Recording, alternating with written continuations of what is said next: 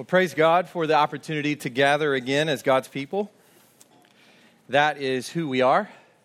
We are the people of the living God. And, if you're here this morning and these words we're singing are strange to you and these prayers, know this, that what happens here on a Sunday morning is not just a series of rituals that give structure and meaning to our lives. That's not what this is. It's not just a system of ethics and a system of moral stories that help us raise our children. What you're seeing here today in the singing and the praying and the preaching and all of that is the heartbeat of the people of God as we enjoy our crying out to our God, thanking Him for what He's done for us, that He has saved us, that through Christ He has given us life.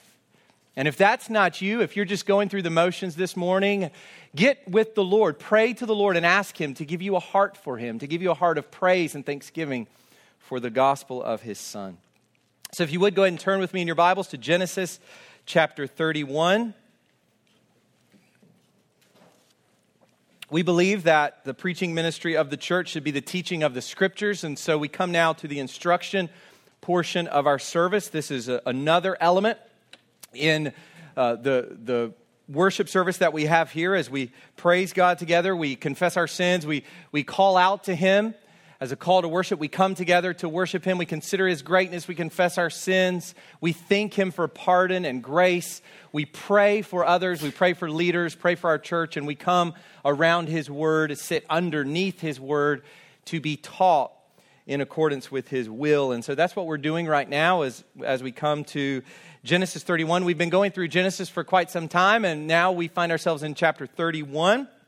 And several weeks ago, we had a sermon entitled, The God of Jacob. We've seen the God of Abraham and of Isaac, that this God is also the God of Jacob. God had repeatedly promised Abraham and Isaac land, offspring, and that He would bless the entire world through them. So lest we see this as just some isolated set of events in the ancient world 4,000 years ago, the promises that God makes to Abraham and Isaac and Jacob, the promises that God makes are cosmic in their scope. That God promises He's going to bring blessing to every family of the world, every nation of the world, through His faithfulness to His promises to these random nomads. So lest we think our life is meaningless and just run-of-the-mill mundane, we remember that we're a part of this. That our lives have cosmic significance. And that was the case for Abraham and Isaac as God came to them and made these promises. And then in chapter 28, God does the same for Isaac's son, Jacob. God is going to build a great nation through these patriarchs. And if you're unfamiliar with biblical history, what we're doing is we're really setting up the foundations for the nation of Israel. And if you want to understand the Bible and how the Bible fits together, the Old Testament is everything before Christ, and it's about Israel, the nation from which the Christ will come. And Christ comes, and in the New Testament, we have Christ put before us. Christ comes, and the apostles are reflecting on His coming, and they're bearing witness to His resurrection from the dead and the life that can be found in Him. So the Old Testament is about the nation of Israel preparing for the Christ, and the Christ is the fulfillment of all of God's promises to that nation. And so what we are reading as we come to Genesis is so fun and fascinating to start at the beginning of the story, which is where you start in any story, is right at the beginning, and to see God building a nation through these men. And when He comes to Jacob, He ends His message of promise with these words. Chapter 28, verse 15, "Behold, I am with you and will keep you wherever you go and bring you back to this land, for I will not leave you until I have done what I have promised." Now, one of the mistakes that we can often make as we go through the Bible is to misappropriate the words of Scripture. So we read these verses all throughout the Bible. I know the plans that I have for you, says the Lord. That's one of those verses that in the Old Testament that gets hijacked, put on coffee cups and T-shirts, and taken entirely out of its context. So we have a tendency to misappropriate passages of Scripture and take them into our lives too quickly without understanding their context. But one thing that we need to recognize is that when God speaks words of promises to his people, he is speaking that to his people. That when God says to Jacob, I am with you, will keep you, there is a sense in which as God's people, most certainly we ought to appropriate that for ourselves. As the descendants of Jacob by faith, we are offspring of Abraham by faith, this is an expression of God's attitude towards you. Now let me read that again. Behold, I am with you and will keep you. Do you realize that? Every morning you wake up, the Lord, the God of Abraham, Isaac, and Jacob, is as it were saying to you, I am with you and I will keep you. He is present and he is protective every second of every day. Whatever that means, according to his wisdom, he's with us always. So for the last few weeks, as we think about Jacob, we've been looking at God's fulfillment of this promise in 28:15, God's fulfillment of this promise to Jacob, this promise of being with him and watching over him. And we have seen this fulfillment come in phases. So just to situate where we're at in Genesis, God is making these promises to Jacob. He makes these promises to Jacob as he's on his way. He's traveling from Canaan to Haran to extended family. He's traveling there. God comes to him and makes these promises to him. And what we've been looking at for the last few weeks are phases of fulfillment. Think about it that way. These are phases of God fulfilling these promises. And so phase one was a wife. And of course, we know that became wives because of human sin. God meets his people where they are. He works in the midst of our sinfulness. His providence, his sovereignty works. We see that at the end of Genesis when Joseph's brothers sell him into slavery. What you meant for evil, God meant for good. God is even sovereign over their wicked act. So here we have wife being turned to wives. It is because of human sin, and yet God is sovereign over it, building a nation through it. Phase two was offspring.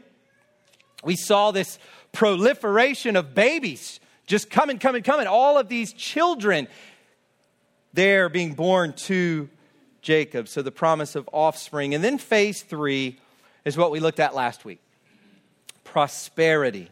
That just as God had come to Abraham and had blessed him with material prosperity because God is building a nation through these people, an earthly nation through them, that just as God had come to Abraham and blessed him in this way, so too he came to Isaac, and so too he has come to Jacob. So three phases: wife, offspring, prosperity. And today we come to a fourth phase. And the focus as we enter into this fourth phase is on protection. God protects Jacob from his greedy, dishonest, unjust, and anger-filled uncle Laban. And that's what we are seeing. This is going to continue as he approaches Esau. So we're going to see God protecting Jacob from Laban, and then we're going to see a little later God protecting Jacob from his brother Esau, who wanted to kill him. So the title for the sermon this morning is The Great Escape. And if you would go ahead and stand for the reading of God's word. We're in Genesis 31, verses 1 to 55. Yes, 1 to 55. It's a long passage. Just bear with me. Really, all of this hangs together. I thought about doing it in two parts, but it really, it all just hangs so nicely together. So just bear with me. We're going to go through all 55 of these verses today. And now we're going to read all 55 of them. This is God's precious, holy, perfect, and profitable word. And that's why we stand in reverence of it. Genesis 31. Now Jacob heard that the sons of Laban were saying, Jacob has taken all that was our father's, and from what was our father's he has gained all this wealth. And Jacob saw that Laban did not regard him with favor as before. Then the Lord said to Jacob, return to the land of your fathers and to your kindred, and I will be with you. We see that reiterated there. So Jacob sent and called Rachel and Leah into the field where his flock was, and said to them, these are his two wives, I see that your father does not regard me with favor as he did before, but the God of my father has been with me. Verse 6, you know that I have served your father with all my strength. Yet your father has cheated me and changed my wages 10 times. But God did not permit him to harm me. If he said, the spotted shall be your wages, then all the flock bore spotted. And if he said, the striped shall be your wages, then all the flock bore striped. Thus God has taken away the livestock of your father and given them to me. In the breeding season of the flock, I lifted up my eyes and saw in a dream that the goats that mated with the flock were striped, spotted, and mottled. Then the angel of God said to me in the dream, Jacob, and I said, here I am. And he said, lift up your eyes and see. All the goats that mate with the flock are striped, spotted, and mottled. For I have seen all that Laban is doing to you. I am the God of Bethel, where you anointed a pillar and made a vow to me. Now, arise, go out from this land and return to the land of your kindred. Then Rachel and Leah answered and said to him, is there any portion or inheritance left to us in our father's house? Are we not regarded by him as foreigners? For he has sold us, and he has indeed devoured our money. All the wealth that God has taken away from our father belongs to us and to our children. Now then, whatever God has said to you, do. Verse 17, so Jacob arose and set his sons and his wives on camels. He drove away all his livestock, all his property that he had gained, the livestock in his possession that he had acquired in Paddan-aram, to go to the land of Canaan to his father Isaac. Laban had gone to shear his sheep, and Rachel stole her father's household gods. And Jacob tricked Laban the Aramean by not telling him he intended to flee. He fled with all that he had and arose and crossed the Euphrates and set his face toward the hill country of Gilead. When it was told Laban on the third day that Jacob had fled, he took his kinsmen with him and pursued him for 7 days and followed close after him into the hill country of Gilead. But God came to Laban the Aramean in a dream by night and said to him, be careful not to say anything to Jacob, either good or bad. And Laban overtook Jacob. Now Jacob had pitched his tent in the hill country, and Laban with his kinsmen pitched tents in the hill country of Gilead. And Laban said to Jacob, what have you done that you have tricked me and driven away my daughters like captives of the sword? Why did you flee secretly and trick me, and did not tell me so that I might have sent you away with mirth and songs, with tambourine and lyre? And why did you not permit me to kiss my sons and my daughters farewell? Now you have done foolishly. It is in my power to do you harm. But the God of your father spoke to me last night, saying, be careful not to say anything to Jacob, either good or bad. And now you have gone away because you longed greatly for your father's house. But why did you steal my gods? Jacob answered and said to Laban, because I was afraid, for I thought that you would take your daughters from me by force. Anyone with whom you find your gods shall not live. In the presence of our kinsmen, point out what I have that is yours and take it. Now Jacob did not know that Rachel had stolen them. Verse 33. So Laban went into Jacob's tent and into Leah's tent and into the tent of the two female servants, but he did not find them. And he went out of Leah's tent and entered Rachel's. Now Rachel had taken the household gods and put them in the camel's saddle and sat on them. Laban felt all about the tent, but did not find them. And she said to her father, let not my lord be angry that I cannot rise before you, for the way of women is upon me. So he searched, but did not find the household gods. Then Jacob became angry and berated Laban. Jacob said to Laban, what is my offense? What is my sin that you have hotly pursued me? For you have felt through all my goods. What have you found of your own household goods? Set it here before my kinsmen and your kinsmen, that they may decide between us two. These 20 years I have been with you. Your ewes and your female goats have not miscarried, and I have not eaten the rams of your flocks. What was torn by wild beasts I did not bring to you. I bore the loss of it myself. From my hand you required it, whether stolen by day or stolen by night. There I was. By day the heat consumed me, and the cold by night, and my sleep fled from my eyes. These 20 years I have been in your house. I served you 14 years for your 2 daughters, and 6 years for your flock, and you have changed my wages 10 times. If the God of my father, the God of Abraham, and the fear of Isaac had not been on my side, surely now you would have sent me away empty-handed. God saw my affliction and the labor of my hands and rebuked you last night. Then Laban answered and said to Jacob, the daughters are my daughters, the children are my children, the flocks are my flocks, and all that you see is mine. But what can I do this day? For these my daughters or for their children whom they have borne? Come now, let us make a covenant, you and I, and let it be a witness between you and me. So Jacob took a stone and set it up as a pillar. And Jacob said to his kinsmen, gather stones. And they took stones and made a heap, and they ate there by the heap. Laban called it Jagar Sahadutha, but Jacob called it Gilead. Laban said, this heap is a witness between you and me today. Therefore, he named it Gilead, and Mitzpah, for he said, the Lord watch between you and me when you are out of one another's sight. If you oppress my daughters, or if you take wives besides my daughters, although no one is with me, see, God is witness between you and me. Then Laban said to Jacob, see this heap and the pillar which I have set between you and me? This heap is a witness, and the pillar is a witness, that I will not pass over this heap to you. And you will not pass over this heap and this pillar to me to do harm.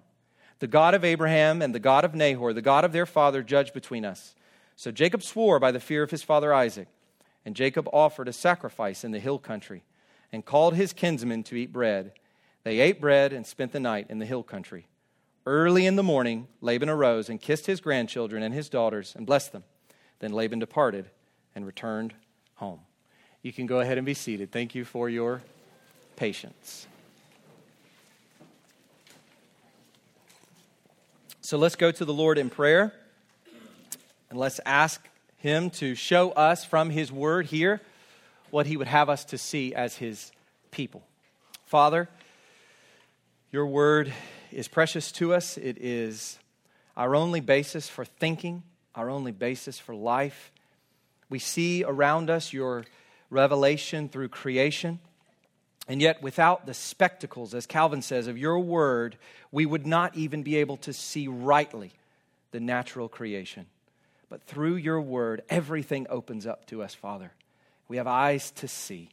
We praise you for that. And even here in these stories of old, these stories that seem so detached from the real life experiences of today, how they speak so loudly to us about the glory of our great God and the watchful care that you give us day by day. Father, we thank you that one day we will recline with Abraham, Isaac, and Jacob in your kingdom, and that we will recognize that this is our story fully, that this is the story of the people of God throughout history, that we have been grafted in, as Paul says in Romans 11, that we have been grafted into your people, Israel, the household of God, that we have become partakers with the nation, the earthly nation, the physical nation, that we have been grafted into this, and one day you will bring in a mass salvation of the Jewish people, as Paul says in Romans 11, for all Israel will be saved. Father, we thank you for that, your glorious redemptive plan that unfolds throughout history, so that all people, both Jew and Gentile, might praise you for your mercy. God, we thank you for your plan of redemption, and we thank you that as we come to this text, you are showing us who we are in Christ. We pray that you would guide us now to take on this large set of verses, that we would see it clearly. In Jesus' name, amen. So as we come today to this long passage, I think what we have here are four movements within this text, four movements to this story of Jacob's escape from Laban, 4 movements to this story of God's protection. So I'm going to give those to you now, and you can see them in your outline. You've got the sermon, in your bulletin, you have the sermon title and the points. And so these are the 4 movements that we're going to look at of this story. First, the resolve. Second, the exit. Third, the confrontation. And fourth, the treaty. Pretty straightforward as we walk through this text. So let's look first at the resolve, focusing on verses 1 to 16. If you've been following this story, you will recall Jacob's excitement when he first arrived at Laban's home. Right? Things have changed over the years, but you will remember how excited he was, how he weeps in praise to God when he first arrives at Laban's home, when he first meets Rachel. God had promised him land, but he was a homeless wanderer running away from the promised land because of his brother's hostility. God had promised him offspring, but he had no wife. He had nothing but a staff. And it's in this state of having nothing, of having no home, it's in this state that he arrives at Laban's house. God had directed him to the well, to his future wife Rachel, and to the safety of his uncle's home. So very naturally, going from a state of being homeless on the run to being safe and secure in the home of his relatives, to whom Isaac had sent him, and having a wife, he says he works for her for 7 years. It seemed to him but a few days. This is a time of excitement. But now it has been 20 years in Laban's home. Laban has repeatedly deceived him and changed his wages. Laban has made promises to Jacob that he has not lived up to. And yet God has prospered him greatly in the midst of this mistreatment. He has quite a large family. And in chapter 30, verse 43, we read that he increased greatly and had large flocks, female servants and male servants, and camels and donkeys. So he comes across with no family and a staff, and now he's got all these possessions, 12 children, 11 sons and 1 daughter. He'll have another son later named Benjamin. And he has all of this from the Lord.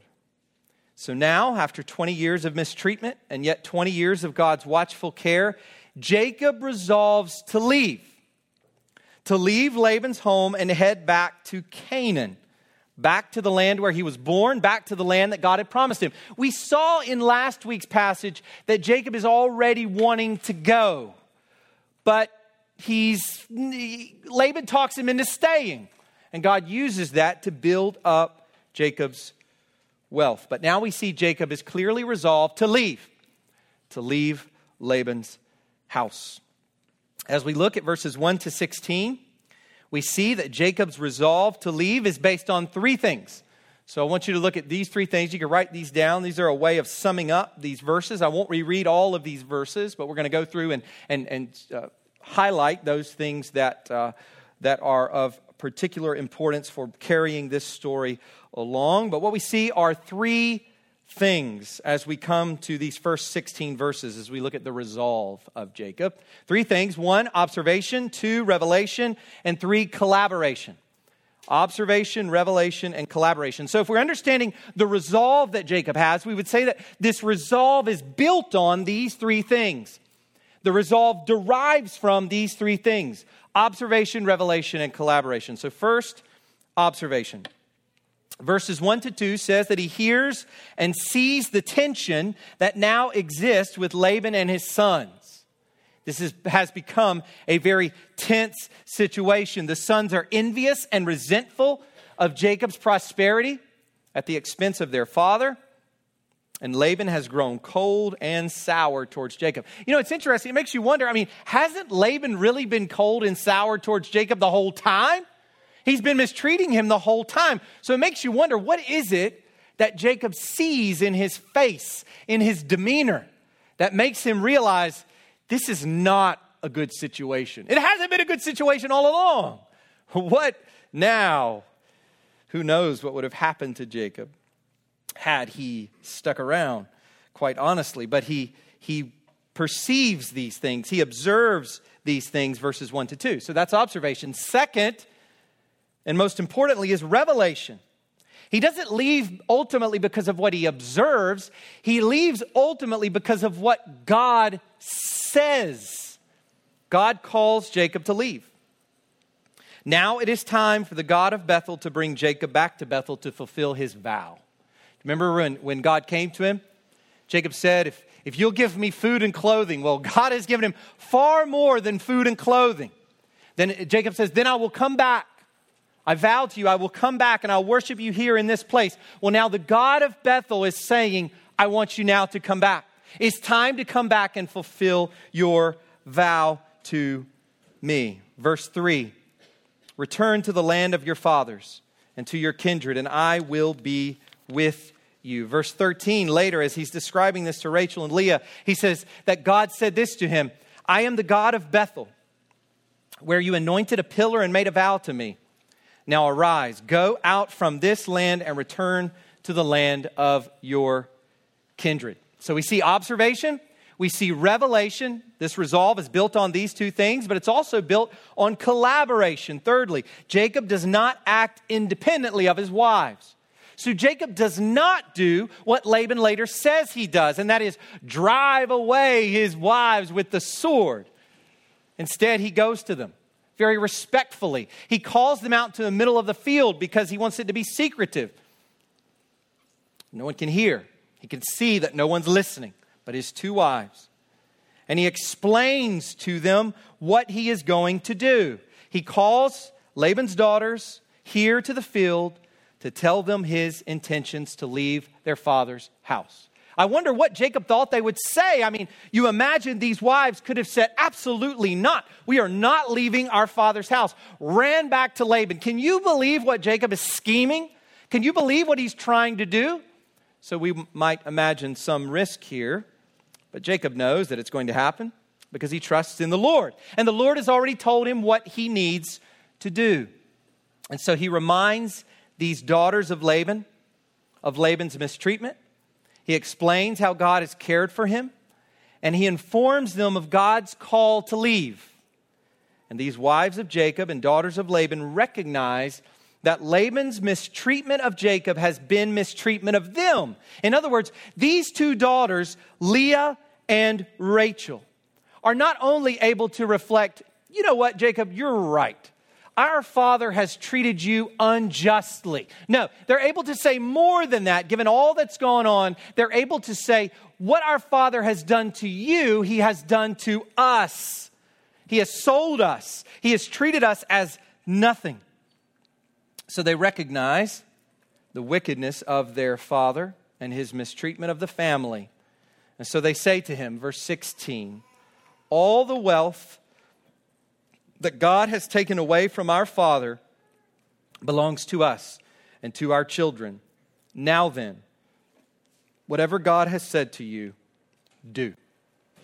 And so we see here the resolve of Jacob. It is built on these three things: observation, revelation, and collaboration. So what do we do with this set of verses, these first 16 verses? What are some major implications for us as we progress through this text?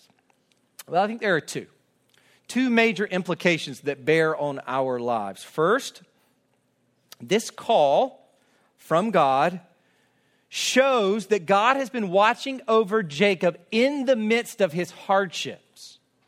But only now, and listen to this, only now, after 20 years, does God call him away from these hardships, from this suffering.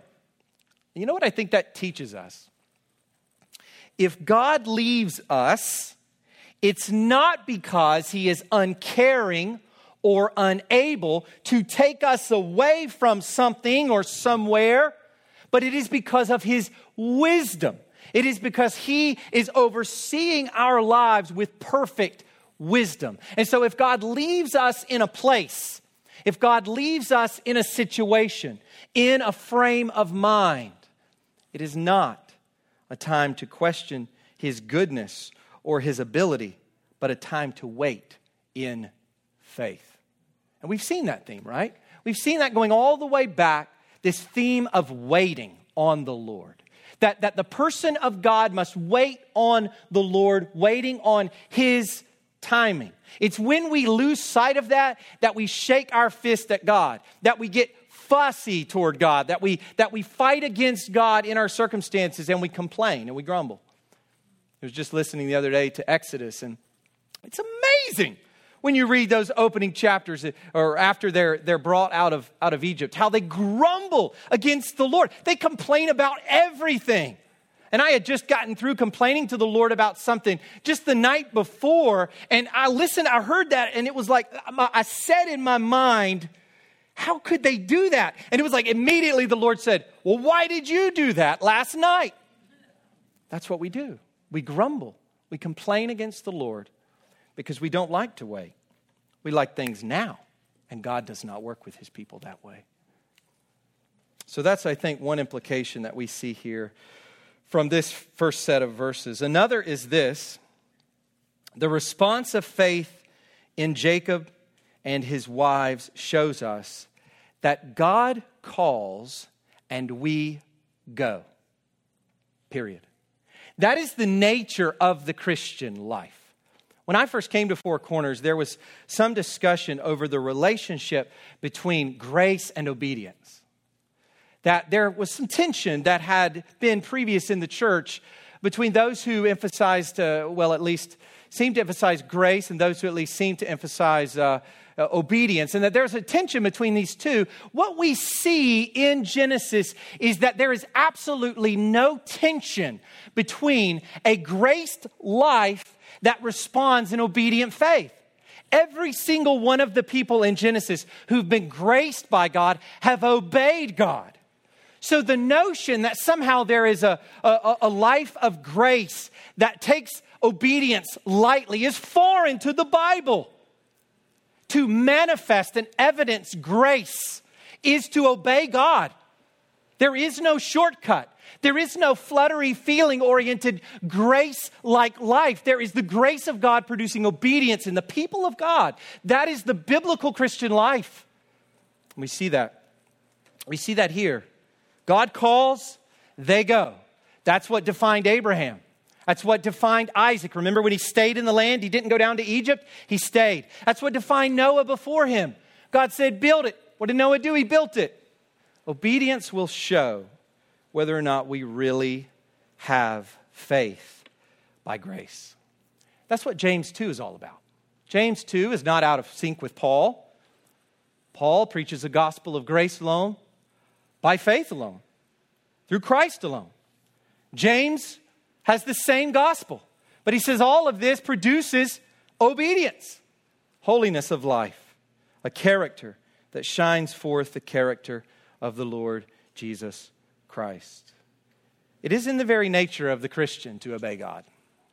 So a life of disobedience, as we read from 1 John earlier, shows that you walk in the darkness and you don't really belong to the God of light. So don't be deceived this morning. If your life is a pattern of disobedience against God, then that should tell you that you may not be a believer. You may have grown up in the South. You may have been raised as a Christian. You may have these disciplines that you do. You may have all kinds of things that you associate with being a Christian. But unless you have received God's grace that produces obedience, you have reason to wonder whether you are of this God. So we see first the resolve. Secondly, we see the exit. The exit. In verses 17 to 24, we read of Jacob's exit. Resolve has turned into action. It begins verses 17 to 18. So Jacob arose and set his sons and his wives on camels. He drove away all his livestock, all his property that he had gained, the livestock in his possession that he had acquired in Paddan-aram, to go to the land of Canaan to his father Isaac. I think that we can sum up this exit, once again, as we try to tackle quite a large passage here. I think that we can sum up this exit with 4 words. Let me give you those 4 words to help us work through this. Fleeing, stealing, pursuing, and warning. Three pieces that put together verses 17 to 24, the exit. So first, fleeing. Rather than informing Laban that his time had come to an end and he is leaving no matter what, right? He could have done that. He could have said, Laban, listen, I've served you faithfully. I'm leaving. Period. With God's word behind him, God's word undergirding him, knowing that the God who had called his father and his grandfather was also calling him, was going to do what needed to be done in order to protect him. He could have done that. But he doesn't do that. He fearfully flees while Laban is away shearing his sheep. He just scoots away, running, escaping. Fear is a common theme among the patriarchs. And that's encouraging. That's encouraging to us. We see it. I just want to give you a few verses that will really bring this out. Chapter 15, verse 1. Remember Abraham, right in the middle of the Abrahamic covenant. Listen to what the Lord says to him. Fear not, Abraham. I am your shield. Chapter 26, verse 24. This is his son Isaac. I am the God of Abraham, your father. Fear not, for I am with you. And later, Jacob will explain why he fled from Laban. Chapter 31, verse 31. Jacob answered and said to Laban, because I was afraid. Because I was afraid. Do you see that? Fear in the heart of Abraham. Fear in the heart of Isaac. And now fear in the heart of Jacob. You know, fear is a common theme in our lives. How much of what we do is motivated by fear? Isn't that what we saw in Abraham's life and Isaac? The way that they go and they tell these lies. They sort of throw their wives under the bus to say, look, she's just my sister. How often in our lives as Christians, we talked earlier about grumbling against the Lord when things don't go our way or happen in our timing. Don't we also see in us fear? Fearfulness of all sorts of things that may happen, that could happen. And the Lord says the same thing in the midst of fear. He says the same thing to Jacob that he said to Abraham, that he said to Isaac, and that he says to you. When you open up his precious word and read it and appropriate it for your own life, he says the same thing to each of us. I am with you. Don't fear. That's what God is saying to you this morning as you consider a passage like this. So that's first, fleeing. We also see here stealing. It's not just fear that taints this exit. It's also theft. Theft. Rachel takes her father's household gods. What in the world is she doing? I mean, you come to this passage and it just doesn't fit. It's like someone just sort of dropped it in right there, but it reappears later in the dispute as they confront each other, as Laban and Jacob talk about it. What is Rachel doing taking her father's household deities, these little, and you could go and you can look at this online, or you can go, I remember I went with my father-in-law years ago to the Met, and we walked around, and one of my favorite parts of a museum, I've said this before, is the ancient Near Eastern part, because it makes me think of Abraham and all the earliest portions of the scriptures that we get. And I just love walking around seeing all of that, although 90% of it is idolatry, literally. I mean, it just shows you how there is in man an intuition that there's a God who needs to be worshipped. But we see these little figurines, these little goofy looking figurines. I mean, these things are weird looking. Exaggerated eyes and other things. Exaggerated. You've seen them. It's strange. But that's what we're talking about here. We're talking about these little supposedly divine figurines that they would pray to and they would see as protecting the home and all kinds of different facets of this idolatry. So why in the world, on her way out, does Rachel say, oh yeah, I got to get those little gods? What is she doing? Well, it's hard to be sure about her motivation, and Scholars, commentators have reflected on what is at work here. There is some ancient evidence to suggest that these small idols held the key to inheritance rights, that whoever has them somehow has the inheritance, has those inheritance rights, the property rights. So they're integrally connected to the wealth of the family. There's some ancient evidence to suggest that. And so Rachel here would be simply taking possession of what she feels has wrongfully been taken from her. This is just vindictive. This is just pure theft, monetary theft. It has no religious significance at all. Or it could be some lingering idolatry.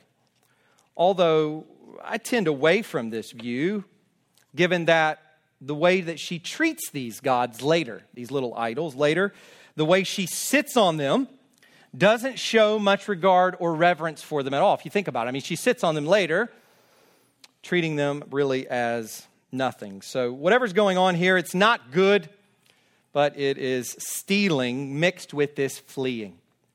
And then thirdly, see the pursuing. So when Laban finds out, he sets out to bring them back. He is angry and ready to fight. Verse 23, he took his kinsmen. Look at this intensity, the intensity of this. Verse 23, he took his kinsmen with him and pursued him for 7 days and followed close after him into the hill country of Gilead. If he wasn't angry about having been robbed, if he wasn't angry about not even being able to say goodbye to his family, of course, over the 7-day period, I'm sure he's getting more and more irritated because, 7 days journey out means 7 days journey back. And so all of this is just a massive inconvenience. He's angry. You can almost feel the anger and frustration. He is ready to hurt this man. He's ready to hurt his son-in-law, whom he has treated really like a slave. He will later tell Jacob in verse 29, it is in my power to do you harm. So Laban went to do harm. He pursued Jacob to do him harm. Jacob has fled, and as Laban sees it, Jacob has added injury to insult by, or is it the other way around? One of those.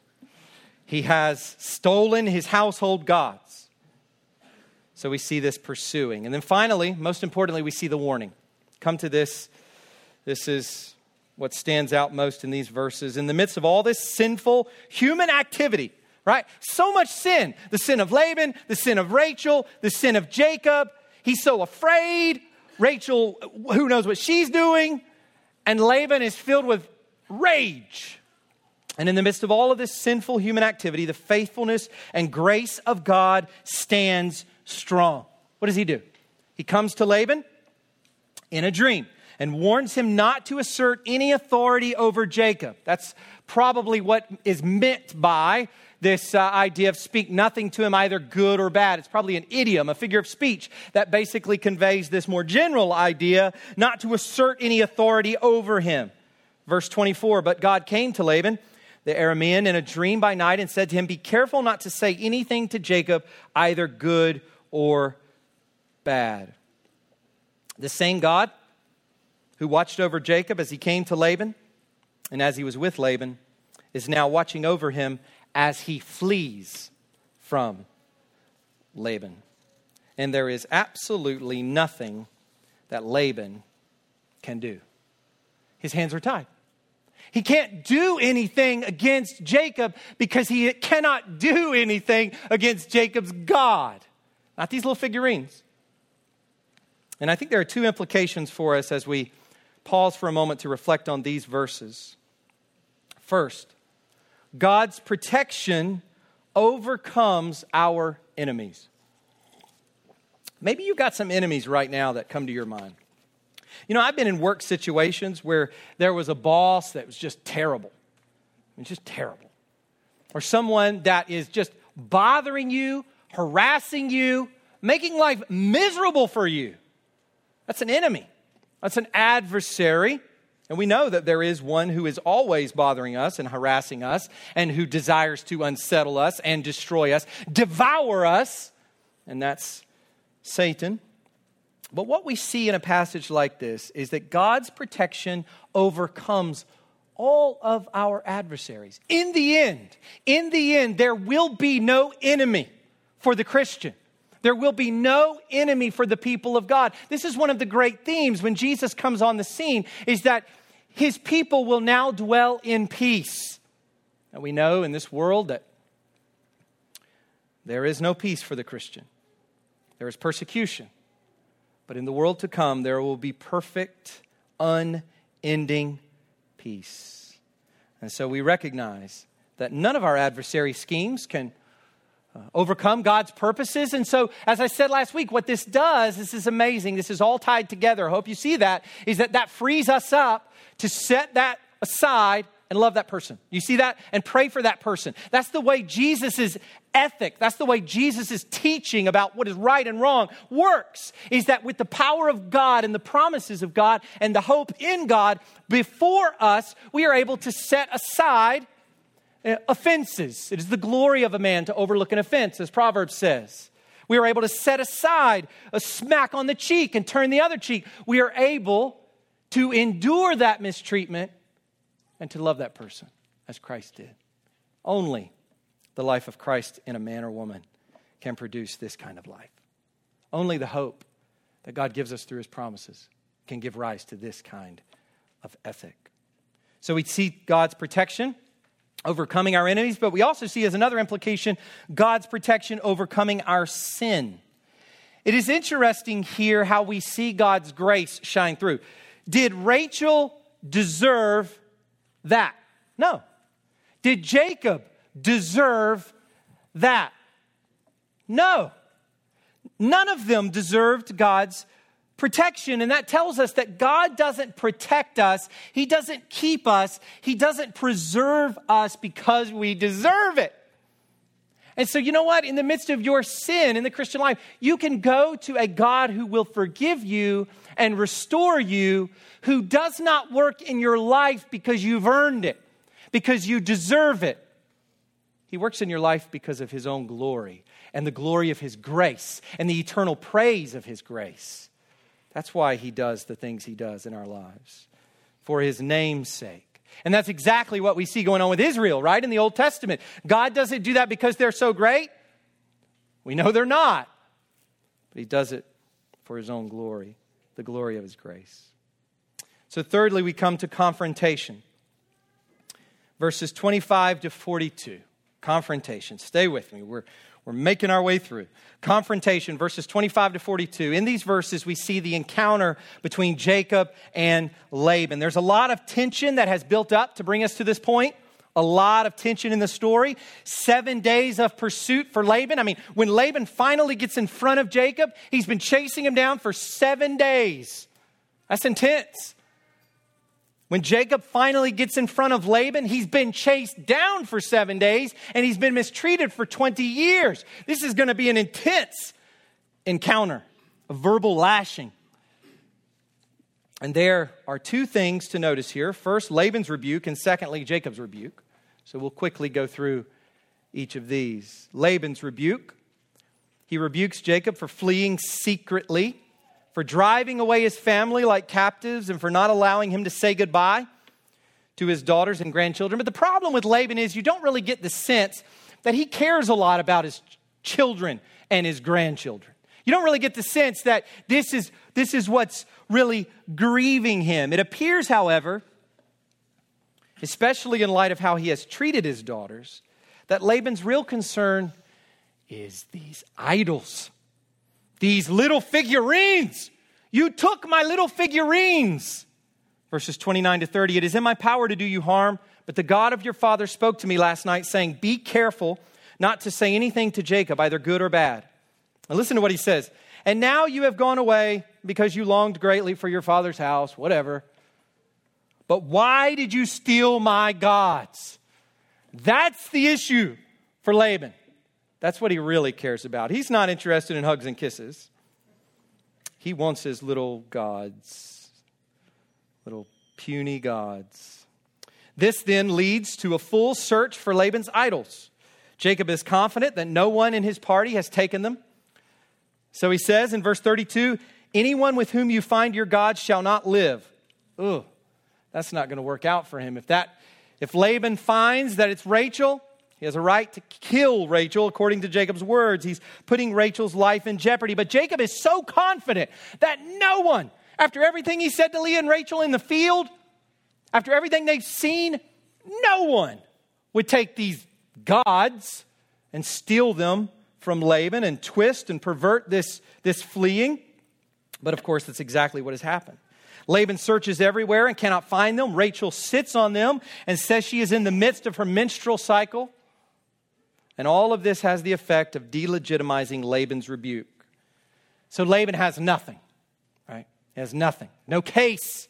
In court, if there's a judge watching these guys duke it out with their words, Laban is left in this story with nothing, empty hands. But then we come to Jacob's rebuke. Not empty hands. Verses 36 to 37. Then Jacob became angry and berated Laban. Jacob said to Laban, "What is my offense? What is my sin? That you have hotly pursued me. For you have felt through all my goods. What have you found of your own household goods? Set it here before my kinsmen and your kinsmen, that they may decide between us. Put them out here. What have you found in all these tents? You've done a massive search of everyone's tent. And what have you found? Put it out before us all to see." And then Jacob launches into a 20-year review. He gives a 20-year history lesson to Laban. Laban's mistreatment, his own hardships, and God's blessings. We, I think, get this all wrapped up in 3 verses. Verse 40. There I was.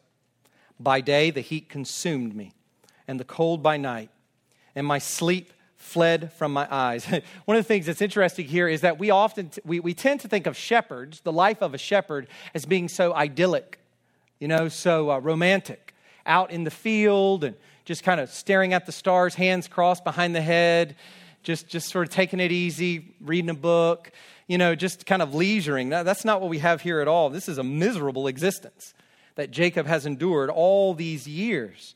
Verse 41, you have changed my wages 10 times. So not only is he hot and cold and tired, he has nothing throughout this period, nothing he can count on. Verse 42, if the God of my father, the God of Abraham and the fear of Isaac, had not been on my side, surely now you would have sent me away empty-handed.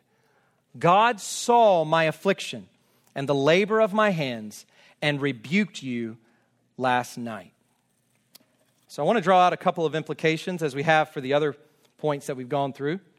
A couple of implications here. First, God alone deserves the glory for our successes and safety. What does Jacob do as he reflects on this 20 years? Well, one thing he does is he points at Laban's face and he says, look at what you've done to me. But another thing that he does is say, but look at what God has done for me. Look at how God has watched over me. God alone deserves all the glory for all of your successes, all of your blessings, all of your prosperity, all of your safety. God gets the glory. And in fact, it is giving thanks to God for what he does for us that is at the heart of a Christian life. We know that because it is not giving thanks to God that is at the heart of an unbeliever's life. Romans chapter 1, verse 21. For although they knew God, they did not honor him as God or give thanks to him. Do you see that?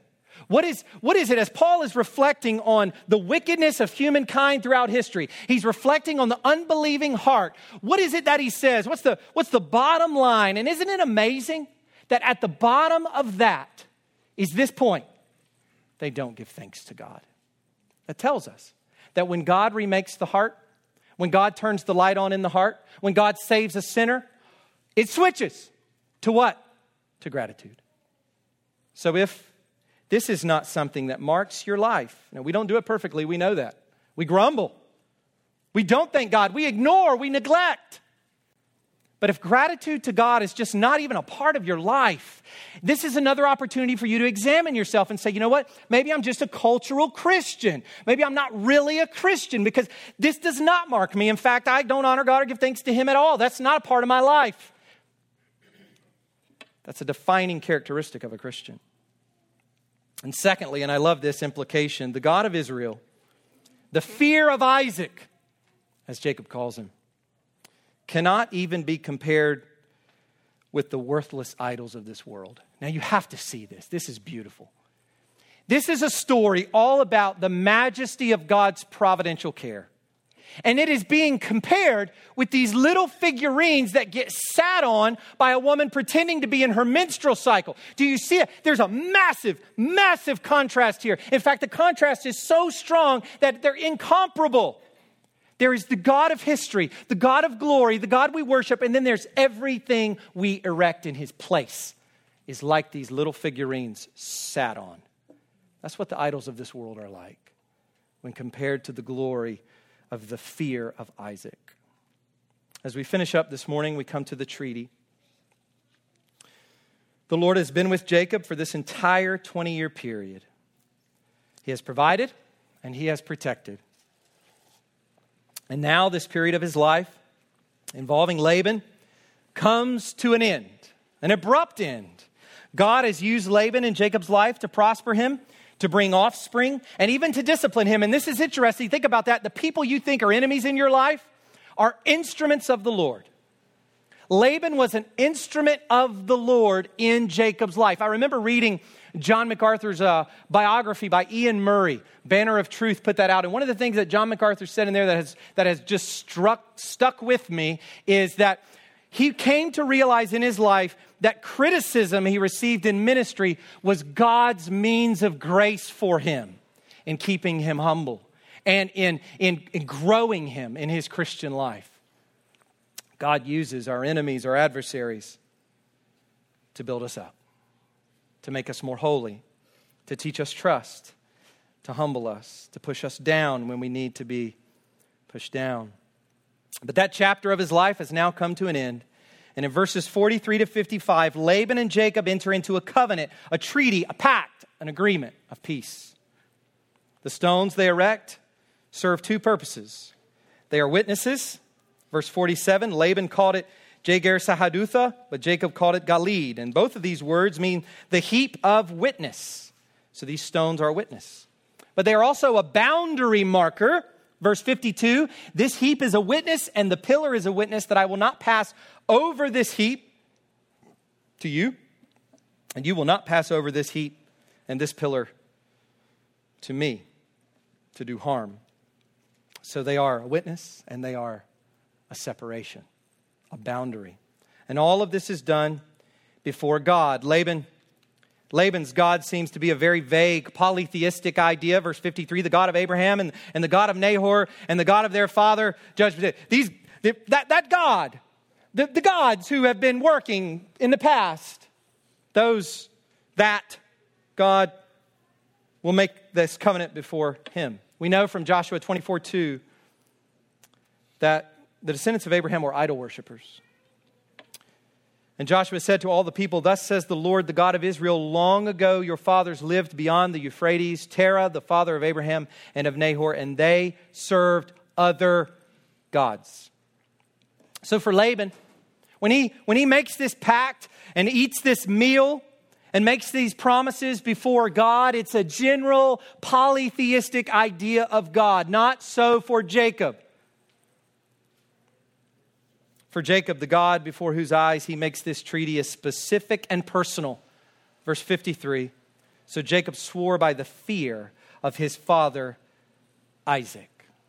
Jacob swears by a very specific God who has looked after him, and Laban here is just sort of lumping it all together. I think we can sum up the effect of verses 43 to 55 with two words, peace and release. And all of that is captured in the final verse. Look with me at the final verse. Yes, you're thinking we made it to the final verse. Verse 55. Here's what it says. Early in the morning, Laban arose and kissed his grandchildren and his daughters and blessed them. Then Laban departed and returned home. What we have here is peace and release. God has protected Jacob from further mistreatment, from Laban's violent intentions, and now he removes Jacob from Laban altogether. And let me say this to you. If there's a person in your life that's a constant thorn in your flesh, God may not ever remove that person from your life, but we can see from this story that he very well may, according to his purposes and in his perfect timing. As we close, this passage reminds us of the release, the deliverance, and freedom from slavery that God brought Israel in the Exodus. And so when I came to this passage in a commentary written by Kent Hughes, he entitled this passage Mesopotamian Exodus, is what he called this.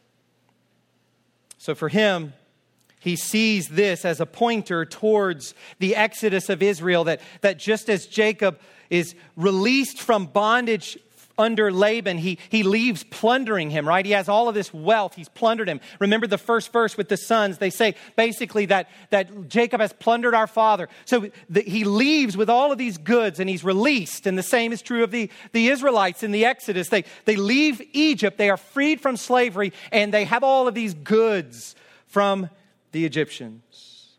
But even more, this points us to a greater liberation. The one to which all other liberation points. Colossians 1 verse 13. He has delivered us from the domain of darkness and transferred us to the kingdom of his beloved Son. If you are a Christian, you have been freed. You've been freed from darkness. You've been freed from sin. You've been freed from death. Sin no longer has dominion over you. You will never die. There is a sense in which that is true.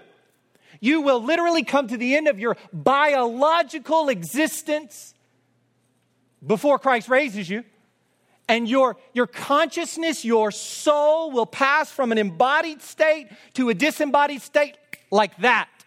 You will never cease to be with the Lord. And that's why Jesus says that eternal life is to know God. And Jesus Christ whom he has sent. Because we know God now, we'll know God in the hour of death. We'll know God the second our heart stops beating. We'll know him forever. There will never be a time that we don't know him. We have been freed. In Christ, God has given us peace and release. In Christ, God has protected us. And he will protect us right into glory. And one day, there will be no enemy to protect us from. Let's pray. Father, we thank you for this passage of your word. We pray that the truths that are here will be the basis for our meditation in the coming week. We thank you for your protection. We thank you for your wisdom, that sometimes it seems like you are not protecting us, and yet you are, in ways we cannot see and will not be able to see fully in this life. Help us trust you. Help us wait on you. Help us in our fear. Help us in our grumbling. Be merciful to us, O God. You are a God of infinite grace, and we praise you through Christ our Lord. Amen.